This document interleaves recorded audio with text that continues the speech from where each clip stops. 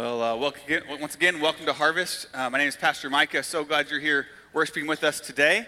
And we are going to just dive right back into God's Word this morning. So if you got a Bible with you, go ahead and grab that. And if you don't have a Bible with you today, if maybe you didn't bring one, there should be some hardback black ones there on the floor around you, underneath the chairs. You can grab one of those. And we were kind of in the middle of our Christmas series right now called The New King. And we've been looking at this Old Testament prophecy that God gave hundreds of years ahead of time about his son that he was going to send to be this new king, to be the Messiah. And he gives a description of what this guy is going to be like. And so what we've been doing is kind of walking through that description piece by piece, and how do we see that actually lived out? How do we see that come to fulfillment in the person and in the work of Jesus Christ? And so we're going to be back again starting in Isaiah chapter 9. So go ahead and grab your Bibles, go to Isaiah 9. We're going to be in verse 6 and 7 there. And then we're also going to be touching a lot in the book of John today. So if you got another finger, maybe put that one over in John 10. That's where we're going to be starting out in John. So as Chris said earlier, we're coming up on Christmas Day here. Just to give you an official count, we are now 9 days away from Christmas. Anybody else just start shaking a little bit, right? Like, let's just do a little poll this morning. Who is completely done with all of their Christmas shopping? Finito, in the bag, it's all done. Okay, how many got? I got a few more things left, and then I'm good. Who's on that list? Okay, who's like I think maybe I should start thinking about getting started now, and who's on that list? Okay, all right. So we'll see you guys at Walgreens on Christmas Eve night. All right, so getting your last minute pieces there, okay? So, and some of y'all are like, I'm totally okay with that. Like, I have no problem with being on that list. I'm good. So, it's one of those things. Christmas is a lot, we get a lot of play on the gifts thing. And sometimes, can we just be honest today? Sometimes it's hard to find the right gift for the right person. Men, can I get a amen out there from anybody? Sometimes us guys have a hard time finding the right gifts for especially our special someones. And so I was just thinking about this week. I was like, I've been doing this for a while now. We've been married coming up on 15 years, and so I've had some good years, some good moments, and maybe some not so good years and moments on the gift giving thing. And so I thought I might just give you 5 quick tips for some of you men on I've learned from experience and from others about how to navigate the gift giving for your wife or special someone. So here's a list of what not to get your wife for Christmas. Okay, what not to get your wife for Christmas. Number 1. Appliances or household items, okay? That's not a good play. It's not for her. That's for the house. You were going to buy it anyways. That doesn't count as a gift, all right? So that gets crossed off the list. Nothing like that makes her do more work. That's not what you want to go with for number 1. Number 2, what not to get your wife for Christmas, exercise equipment or gym memberships. Nothing says Merry Christmas like you need to lose some weight, dear, okay? So stay away from it. Even if she's saying she wants to, she's been talking about it, like let her make that play on her own. Like you don't need to help her out in that area, okay? I'm just trying to save you some headache here. Number 3, cash or gift card. Like seriously, you're not even going to try? Like we actually had that conversation last night. I did that a little while ago, and that did not play well either. So stay away from the cash and the gift card. Like go buy something for your wife. I'm still learning too. You see this how it works. Anything on your list, don't get that for her. All right, whatever you want, that's not what she wants. That's your list. That's what my 4-year-old does for her sisters when we go shopping. She's like, oh, they'll like that. Like, no, you would like that, right? Like, so stay off of your list. And then lastly, what not to get your wife for Christmas, nothing at all. Even if you do the prearranged, like we're not going to do gifts this year, and let's just not spend money on it. No. You still got to have something wrapped. Like even if it's a box of candy, like do something to have there for her on Christmas. I'm telling you, just trying to help. So I try to be thoughtful and creative with the gifts and stuff. And so I remember there was a couple years ago we were doing, I think it was our anniversary if I remember correctly, and I wanted to really get Courtney a special gift. And so I'm gonna make this timeline of our lives together. Right, and have like all these different dates that were important to us, like, when we met and when we got married and the first kid and so on and so forth. And so I put all this work together and I put it all together, I put it on this nice canvas and I bring it home and it's all pretty and creative and I'm like, she's going to love this. And it was going really, really well until she pointed out that I put the wrong date down for our youngest daughter's birthday. So now this sits in a closet at our house. And so we can just chalk that up to like hashtag epic gift fail right here. And so sometimes even when you try, it doesn't always go the way you think, right? We all have those moments where we fail, where we mess up, where things aren't always what we wanted them to be. And thankfully, I have a very gracious and loving wife, and she was forgiving of that. And we have another person in our life that's like that. And that's God the Father and Jesus the Son. That they're forgiving of our failures, right? When we mess up, even when we're trying so hard, even when we're doing our best, even when we're going for it, man, we fall, we fail, we mess up. We all have those moments. And he loves us anyways.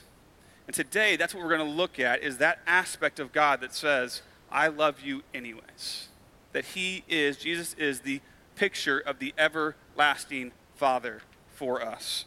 And so today, the main idea for the message today is this: my biggest weakness is no match for the strength of God's love. Even my biggest weakness, my biggest failure, my biggest fall is no match to the strength and the level and the capacity of God's love for me and for you. And so I want to show you that in the text. You don't have to take my word for it. So Isaiah chapter 9, verse 6, let's start there. For to us a child is born, to us a son is given. The government shall be upon his shoulder, and his name shall be called Wonderful Counselor, Mighty God, Everlasting Father, Prince of Peace. Of the increase of his government and of peace there will be no end, on the throne of David and over his kingdom, to establish it and to uphold it with justice and with righteousness from this time forth and forevermore. The zeal of the Lord of hosts will do this. First point this morning is this: Jesus proves the Father's love. As a picture of the everlasting Father, Jesus comes to prove the Father's love for his people. Now, when we start talking about this idea of Jesus being a picture of the everlasting Father, I'm very well aware, especially maybe around this time of the year, that word Father is kind of a loaded word for a lot of us. In our culture, where we're at in society right now, there's a lot of father problems and father wounds, and some of us had really great fathers, some of us had not so great fathers, but we can all agree that none of us had a perfect earthly father, right? Because we're not perfect. That's why humans work. And so I don't know what kind of stuff you're bringing to the table when we start talking about Father today, but I want to assure you that when we're looking at the everlasting Father, we're not looking at a subtype of whoever your dad was, or a subtype of whatever kind of dad you think that you are. We're looking at a picture of the perfect, the only perfect Father that has ever existed, the everlasting Father. And I think there's 4 characteristics here that we're going to see that really put it on this level of being the perfect everlasting Father. And that's that a father loves. Father is meant to love those that are put in his care, that he leads them. That's part of his charge as well, that he's supposed to lead them forward. He protects. He's a protector. We're going to see that as well. And a father is permanent. He's there. He stays. And when Jesus came to earth in the form of a baby, Jesus came to model God's fathering on the earth. And we know this from John 1:18, which says, no one has ever seen God, the only God who is at the Father's side. He has made him known. We had that verse last week, right? That Jesus came to be a living picture of this is who God is. You want to know what God's like? Look at him. This is what his job was. But what we're going to find out as we look through the life of Jesus in the book of John primarily is that Jesus didn't really use the father language much to describe himself.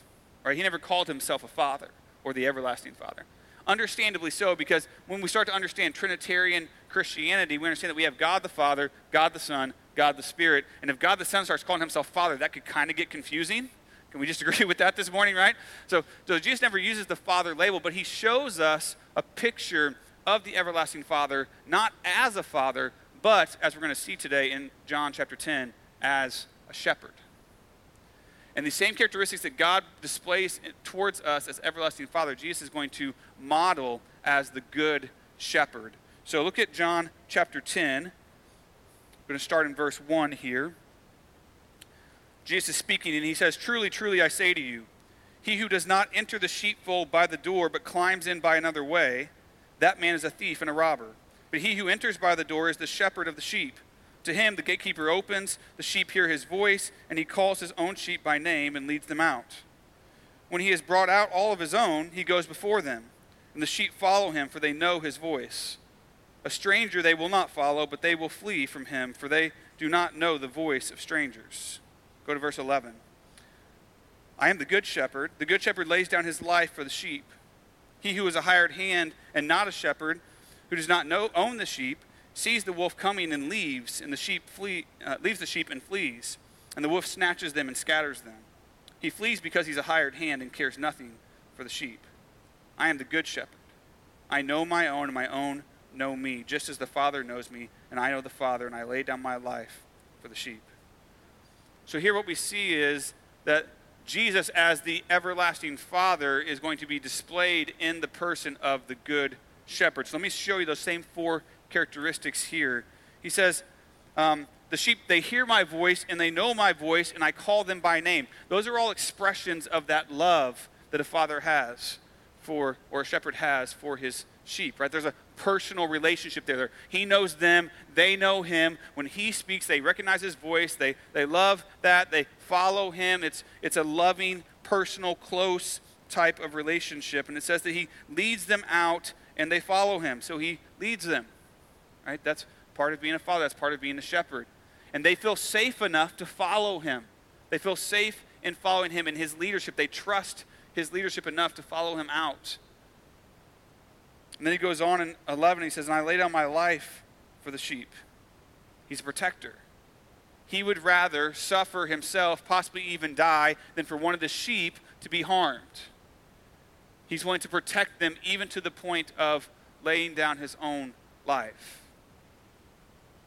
And then he talks and juxtaposes the shepherd to the hired hand. He says the hired hand flees when the wolf comes. He doesn't care about the sheep. He's just there for a paycheck. So danger comes and he runs and the sheep get taken away. He says, but the good shepherd doesn't do that. The good shepherd stays and lays down his life for the sheep. It's a permanent relationship. He says, I'm not going anywhere, even if it costs me everything. I'm staying right here with you. That's real love. Some relationships are only seasonal in your life. I'm sure you've come to understand or realize this by now. There are some relationships that are only seasonal. Those people are only going to stick around as long as it's beneficial for them. As long as they're getting something out of it, as long as it's somehow helping them. The moment it costs them something, they're gone. Those aren't real loving relationships. I've given you this definition many times before. I'm going to keep giving it to you because you need this ingrained in your heart and in your head. Love is you before me. Right? That's what a loving relationship looks like. It's you before me. I'm putting your needs before my needs. I'm putting you first.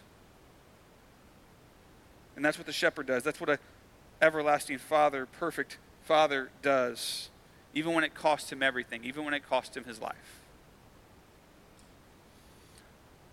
So we have traditions around our house. I'm sure you guys have traditions around your house for Christmas. And growing up in my family, one of our traditions was that we always did Christmas lists. So everybody would make a little Christmas list of things that they would like for Christmas to kind of help, people pick out gifts and stuff. And I remember as a kid, it was always like one of the greatest days when Mom would come in and she would have in her hand the giant catalog, the Sears Wish Book. Anybody else remember the Sears Wish Book? You remember these things? Like, they don't make them anymore. I don't think you have to go online now and look at everything. But and she would bring in this giant book and she would plop it down on the coffee table and all those kids would get around. We'd have our markers and we would just start flipping pages and just start circling stuff. That's how we made our list. We just go through this wish book and circle everything that we wanted for Christmas.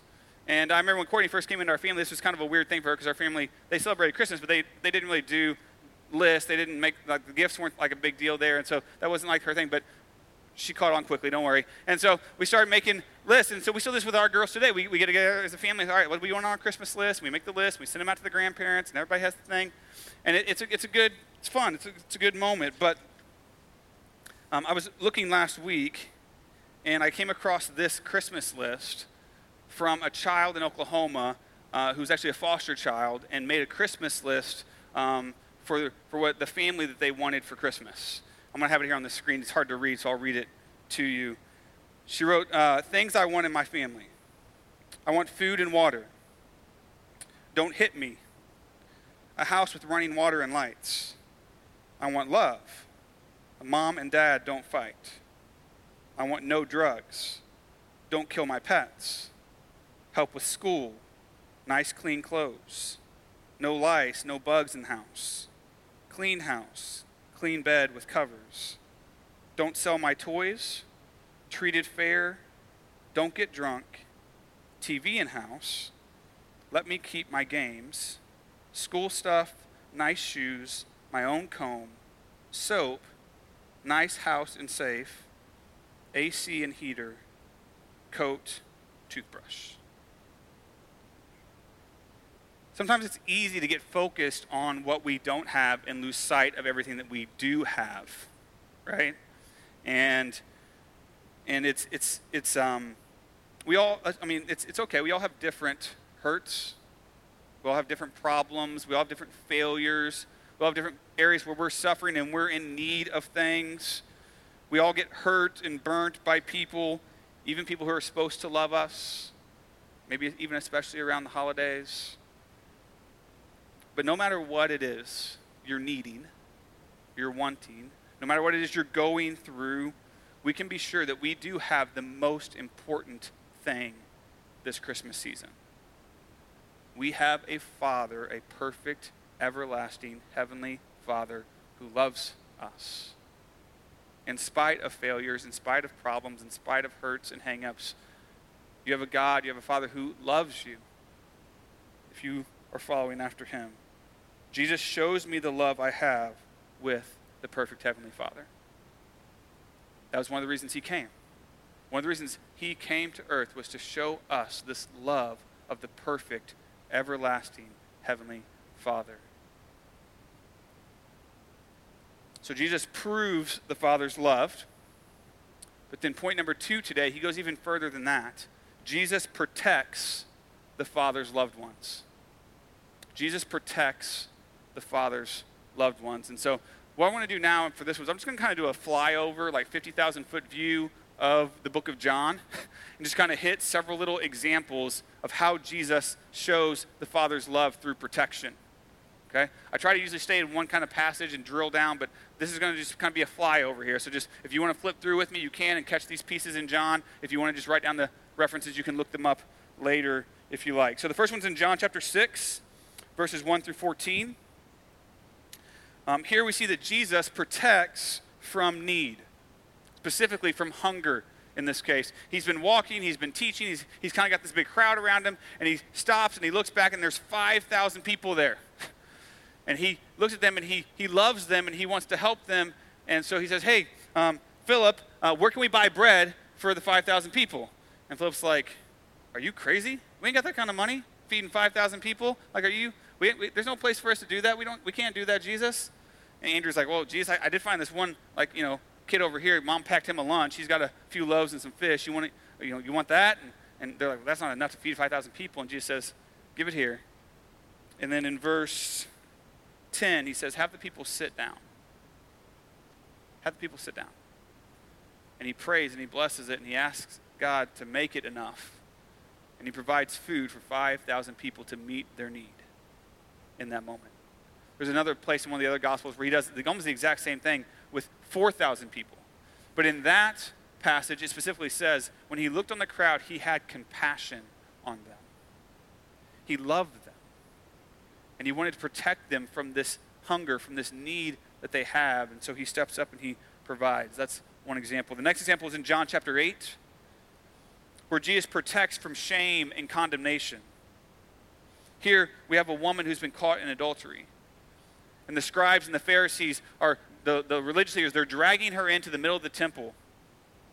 And it says that they caught her in the act, which kind of leads to some questions, right? Like, how did you catch her in the act? Like, what were you doing that you were there to catch her in the act? But nonetheless, they dragged this woman in, and it says that they placed her, verse 3, placing her in the midst. So it wasn't like they just came and talked to Jesus about it. They dragged the woman in and they throw her in the middle of the temple in front of everyone. Why? They're trying to shame her. Right? They're trying to bring this shame and this reproach upon this woman because of her sin. And they say to Jesus, like, Moses says we should stone her. What do you think we should do, Jesus? Verse 7, he says, let him who is without sin among you be the first to throw a stone at her. And one by one, they dropped their rocks and they turned tail and they walked away. And after a few minutes and everybody's kind of gone, Jesus finally turns to her and he says, "Where are they? Has no one condemned you?" Oh, don't be fooled. They were definitely condemning her until Jesus stepped in to protect. She said, "No one, Lord." He said, "Neither do I. Go and sin no more." What was Jesus doing here? Was Jesus excusing her sin? Was he condoning it? Was he brushing it aside like it wasn't important? Absolutely not. He was looking it square in the eye, and he confronted it, and he forgave it, and he stepped in to protect her from the shame and condemnation that was tied to her sin. Jesus loves to protect God's loved ones. Another example, John chapter 9. Jesus protects from lies. Here we have a man who was born blind. And that doesn't give us a whole lot of context, but they're walking up in verse 1, and the disciples ask Jesus this question. They say, "Who sinned, this man or his parents, that he was born blind?" See, what they're implying here was there was kind of this Jewish teaching or thought pattern back then that if you were born or if you had this ongoing debilitating disease, like you were blind or lame or whatever going on, that was related to some sin, either in your life or in the life of your ancestors, and it caused you to have this physical problem. And so the disciples here are asking, whose fault is it? Did he sin or did his parents sin? And Jesus is like, no, neither. All right? So he's starting to expose this cultural lie that has kept this man in this state for so many years. And in verse 6, this is like one of the craziest stories in the Bible. In verse 6, Jesus comes up and he spits on the ground. And it says he made mud with the saliva, and then he put the mud on the guy's eyes. Now, just for a second, it's always good when you read the Bible, like put yourself in the story for a second. Like, can you imagine being the blind guy at this point, right? Like, you know when you like lose one of your senses, like the other senses get heightened, right? So he can't see, so he can probably hear really well. So all of a sudden, he hears this conversation going on all of a sudden, and Jesus goes, just hold on. Right? And then he like hears him like, like down there on the floor doing something, and next thing you know, there's stuff on his eyes. And he's like, no way that just happened, right? Like, there's no way this dude just put spit on my eyes. And so it's just funny stuff. The Bible is hilarious if you read it right. So Jesus is like, all right, go wash. And the blind guy's like, no problem, I will gladly do that. So he goes and he washes the mud off his eyes, and all of a sudden he can see. It's a miracle. And he's healed.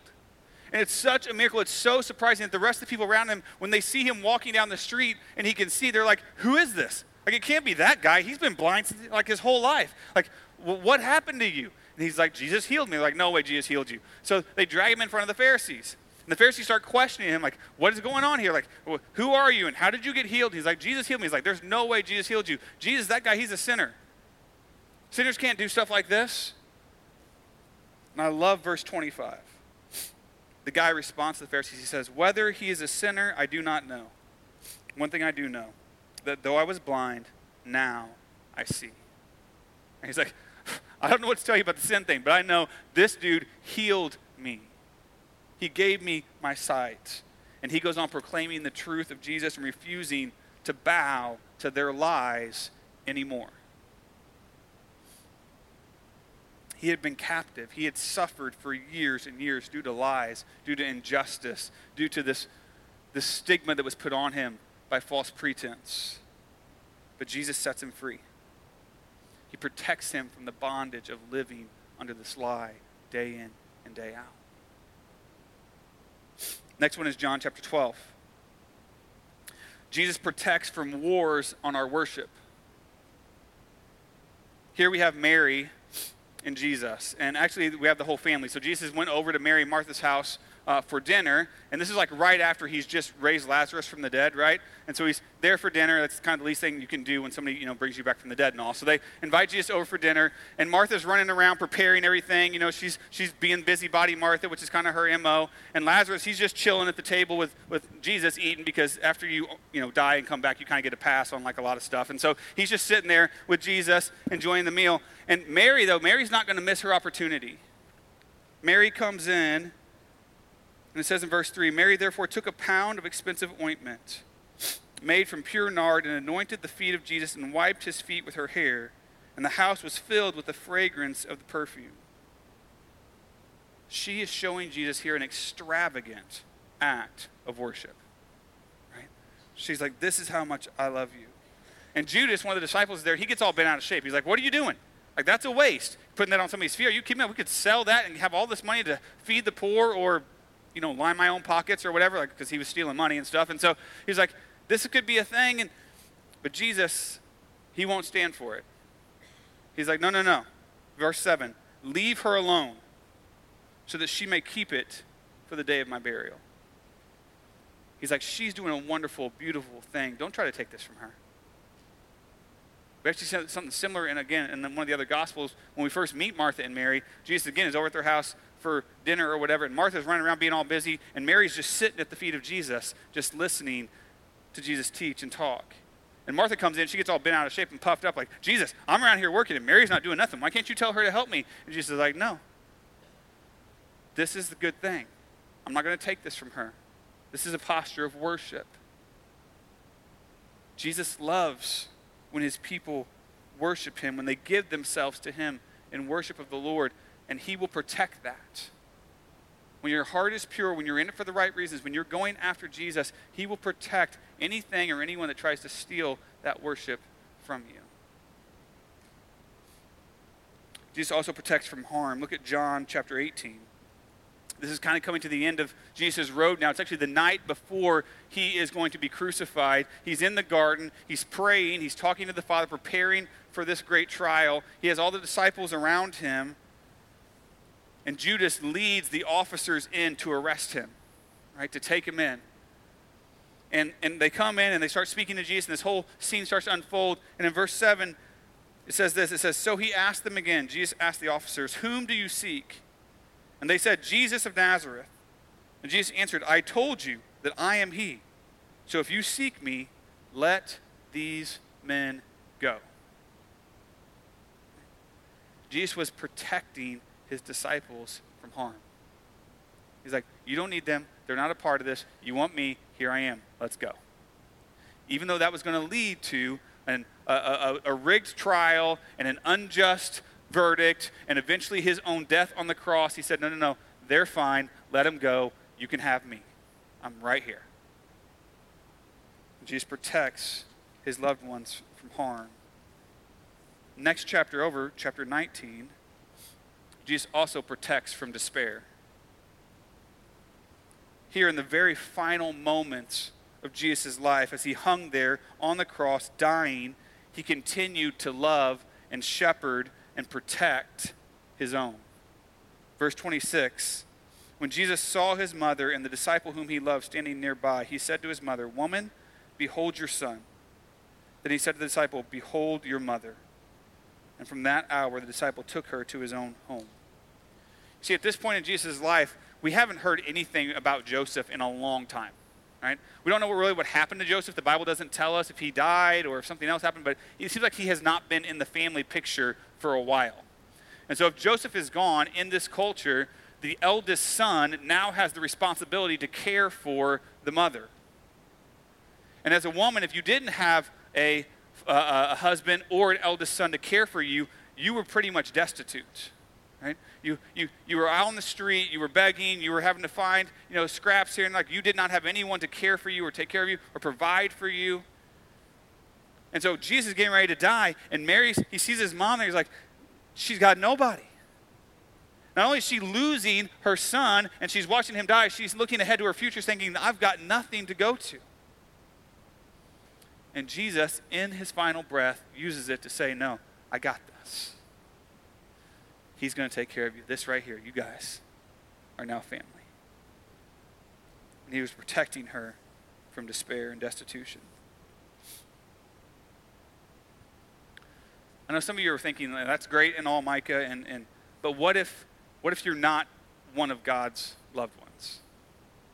What if you're not in that inner circle, right? What if you're not one of the ones that God actually loves? Then what protection is there?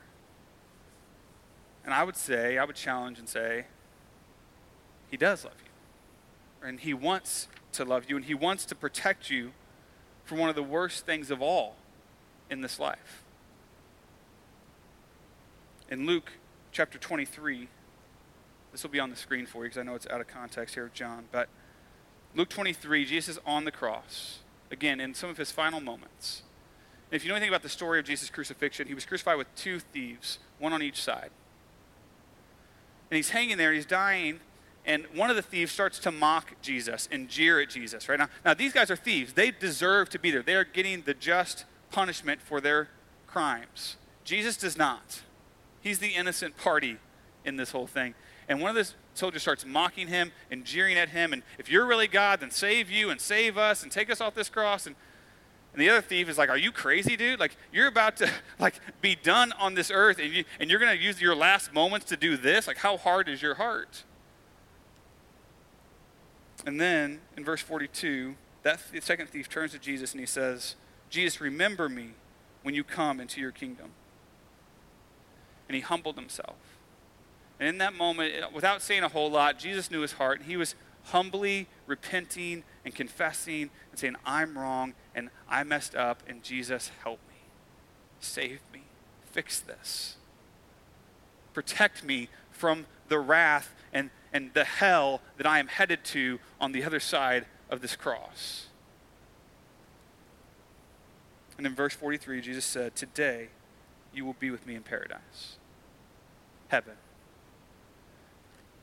In that moment, everything changed. Just a few minutes prior, this guy was for sure headed to an eternity in hell. And by one thought, one request, one turning of the heart away from sin and humbly repenting before Jesus, everything changed. And he was assured heaven with God himself. And just like he was a sinner and he deserved God's holy wrath and was headed for eternity in hell, we as sinners deserve the same thing. And short of having a relationship with Jesus, that's where all of us are heading as well. But even as he hung there on the cross, dying for that man's sins, he still loved him and forgave him. And he'll do the same for you. Jesus knows. God knew that we were broken, that we were sinners, that we could not fix that. And so the whole reason he sent his son to come and to be born in a manger to a virgin as a human and to walk this earth was to live a perfect, sinless life so he could go to the cross and be our substitute. To stand in our place and take our sin and take our guilt and die on a cross so that we don't have to. And he went into the grave. 3 days later, he rose back to life to prove once and for all that he is who he says he is. He is the mighty God. He is the Prince of Peace. He is the everlasting Father. And he is willing to love and forgive anything in your life. Past, present, future. But it requires that we do what this thief did, which is come to him with humble, repentant hearts and say, Jesus, help me. I'm a sinner. I can't fix this. Help me. Save me from my sin. And if you do that, not only from that moment on will Jesus protect you from the guilt and condemnation and wrath of your sin, he will protect you just like all the other stories we just read from the book of John. If you haven't done that yet, if you haven't put your faith in Jesus yet, I urge you, do that today. Like, don't keep waiting. Don't keep risking it. Like, today is a great day for Jesus to save and protect you from everything you've got stored up. He loves you. He wants to do that. He is indeed a loving, protective, everlasting Father. Some of you have heard my testimony before, and you know that my parents divorced when I was fairly young. And I remember after my parents divorced, my family was confused and hurting and drowning and just like lost in a lot of ways. And us kids lived with my mom during the week, and then we saw my dad every other weekend. It was kind of the arrangement that we had. And so we got, we were all out of church for a long time, and when we finally started getting back into church, we kind of bounced around from a couple different crazy churches, and then finally kind of landed in a good, gospel-centered, Jesus-preaching church. And the whole time we were going through that, my parents loved me. They did. My mom loved us well, but she was, no real education, struggling to support 3 kids, working crazy hours, and then I only saw my dad 3 or 6 days a month. Like, there wasn't a whole lot of time there. And so I remember during this time, my understanding of love and my picture of what love was really got kind of messed up and got distorted and kind of got out of whack in some ways. And I remember when we finally found that church there in Farmington, we started going to that church regularly. There was a couple in that church. They actually was my youth pastor and his wife, Tim and Janet, who just came and just really loved us well. Me and my mom and my family, and they came around us and they just supported us. And really the whole church did, but them specifically just really poured into our lives. And I remember they completely started to change my view, my understanding, and my belief in what real love looked like. And there were a lot of years where Tim was kind of the number one father figure in my life, mainly because of time. Like we just spent a lot of time together. And he walked out in front of me what it meant to love like God loves, to love like Jesus loves. And that's what Jesus came to do, was to be that model for us of the everlasting Father. He's a Father of love, and here's what it looks like. Here's how you love someone. Here's how you lead someone. Here's how you protect someone. This is what I want you to do. This is what I came to do for you.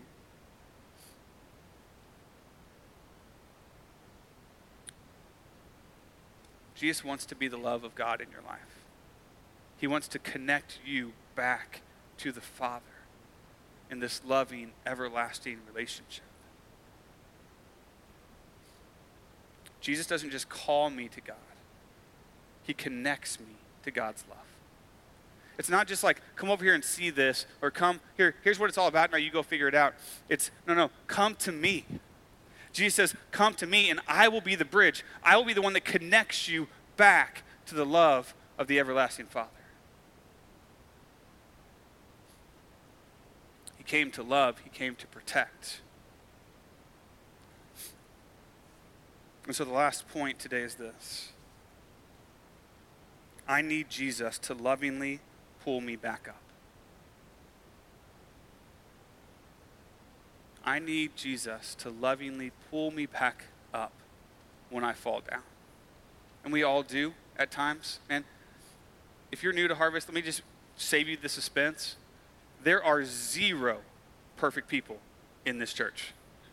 Like if you're looking for a church that's got it all figured out and everybody this is the wrong place, man. Because we fall and we fail and we hurt.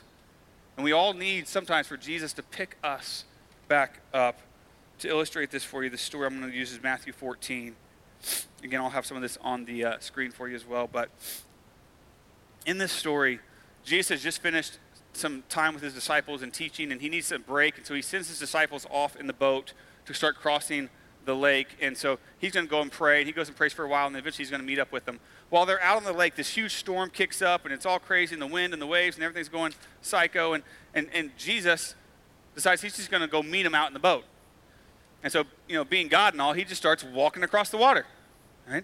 And so he starts walking up to the boat, and the guys are fighting everything, and they look out, and they think they're losing it, and they're like, "Who is that? Is that Jesus? Or am I seeing things? Do you see that? Like it looks like a ghost out there walking on. Surely that's not Jesus." And Jesus is like, "No, it's really me. This is it. It's okay. Don't be afraid." And then look at verse 28. It says, "And Peter answered him, 'Lord, if it's you, command me to come to you on the water.' And he said, 'Come.' So Peter got out of the boat, and he walked on the water and came to Jesus. But when he saw the wind, he was afraid. And beginning to sink, he cried out, 'Lord, save me.' And Jesus immediately reached out his hand and took hold of him, saying to him, 'O you of little faith, why did you doubt?'" Jesus is like, "No, it's me." Peter's like, "If it's you, if it's really you, if you really are who you say you are, if you really are God, if you really are the everlasting Father, then tell me to come out. Tell me to come to you, Jesus. Right? I want to be with you. I want to be near you. I want to be under your care. I want us to be together. Like, if that's you, then tell me to come. And Jesus, like always, says, you want to come? Come. Come on. That's always Jesus' posture. When we call out to him, when we cry out, he always says, yeah, come.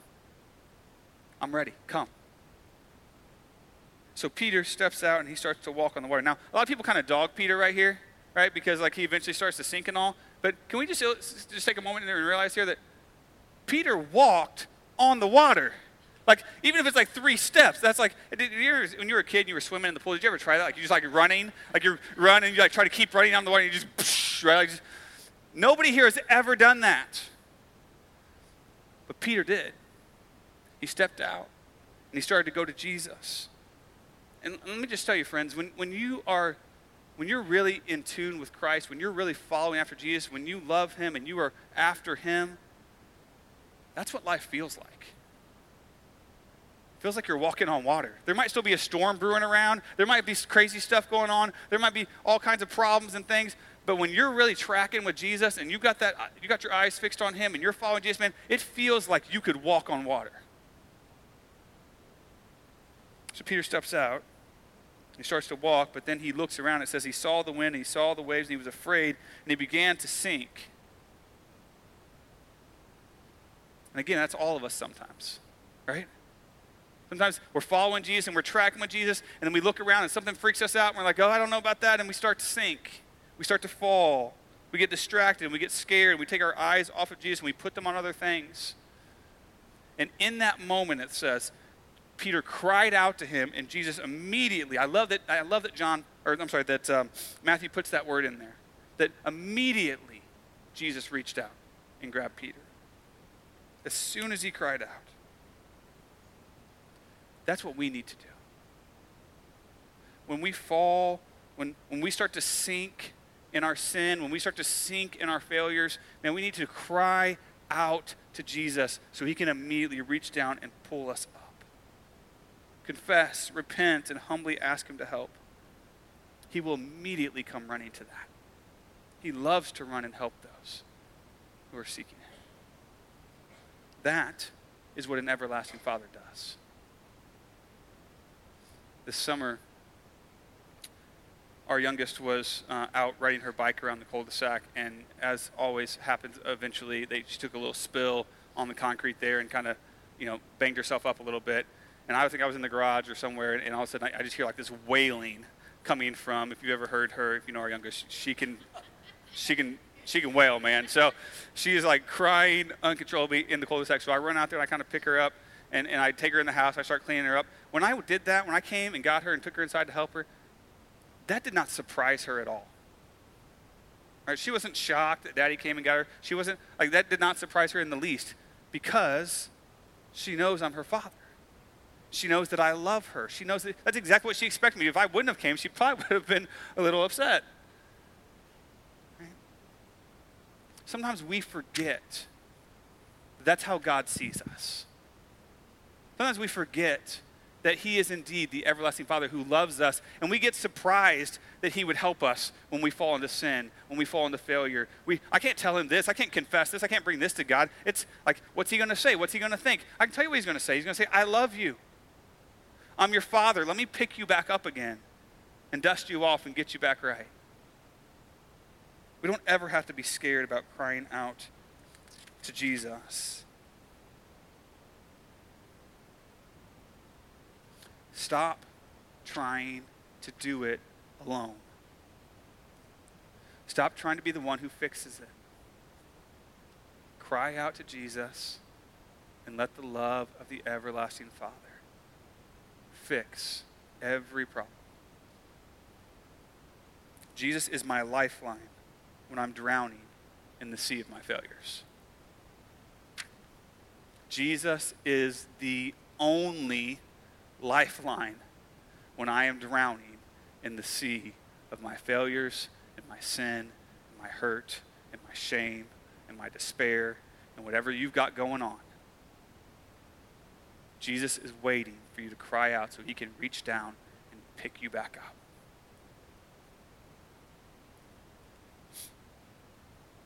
No matter what it is in your life, I said it at the beginning, I'll say it again, my biggest weakness is no match for the strength of God's love. No matter what you've done, no matter what you've said, no matter how you've messed up, no matter what you're feeling inside, no matter what you're battling with, none of it's too big for God's love to handle. He can take all of that. If you're hurting, if you're weak, if you're vulnerable, if you've failed, if you've fallen, God wants to meet you right there. He wants to meet you right in that need this Christmas season. The everlasting Father is just waiting to come running and pick you back up. If you'll ask him, if you'll cry out to the Lord. That takes something. It takes some humility. It takes me laying down my pride, being willing to admit that I was wrong, that I messed up, that I can't fix it. It takes something. But when we're willing to do that, what we get on the backside and the love of the Father is so much greater. So I'm just going to invite you to do that with me today. We're going to stand with me. We're going to pray. We're going to cry out to God and ask him to come and meet us in whatever it is that we're hurting in this Christmas season, whatever it is that we're struggling with right now. We're going to pray, we're going to cry out to the Lord, and we're going to sing a song that does the same. Just ask him to meet us here. Let his love just wash over whatever it is you're struggling with. Let's pray. Heavenly Father, come before you now, Lord. We thank you so much for who you are, for all that you've done, Lord, that you have sent your Son, Lord, to come and rescue us. Father, we believe today by faith that you are the perfect, loving, everlasting Father that we desire, that we need in our lives. Lord, your love and your grace and your protection are more than enough to meet us in our deepest sin, in our deepest failure, in our deepest need. Lord, help us today. By the power of the Holy Spirit, come in this place and help us, Lord, to humble our hearts, to bow before you, to cry out for love and help. Father, we need you. We need you right here. We need you right now. Meet us here. Heavenly Father, we pray this in the powerful, wonderful, precious name of Jesus Christ.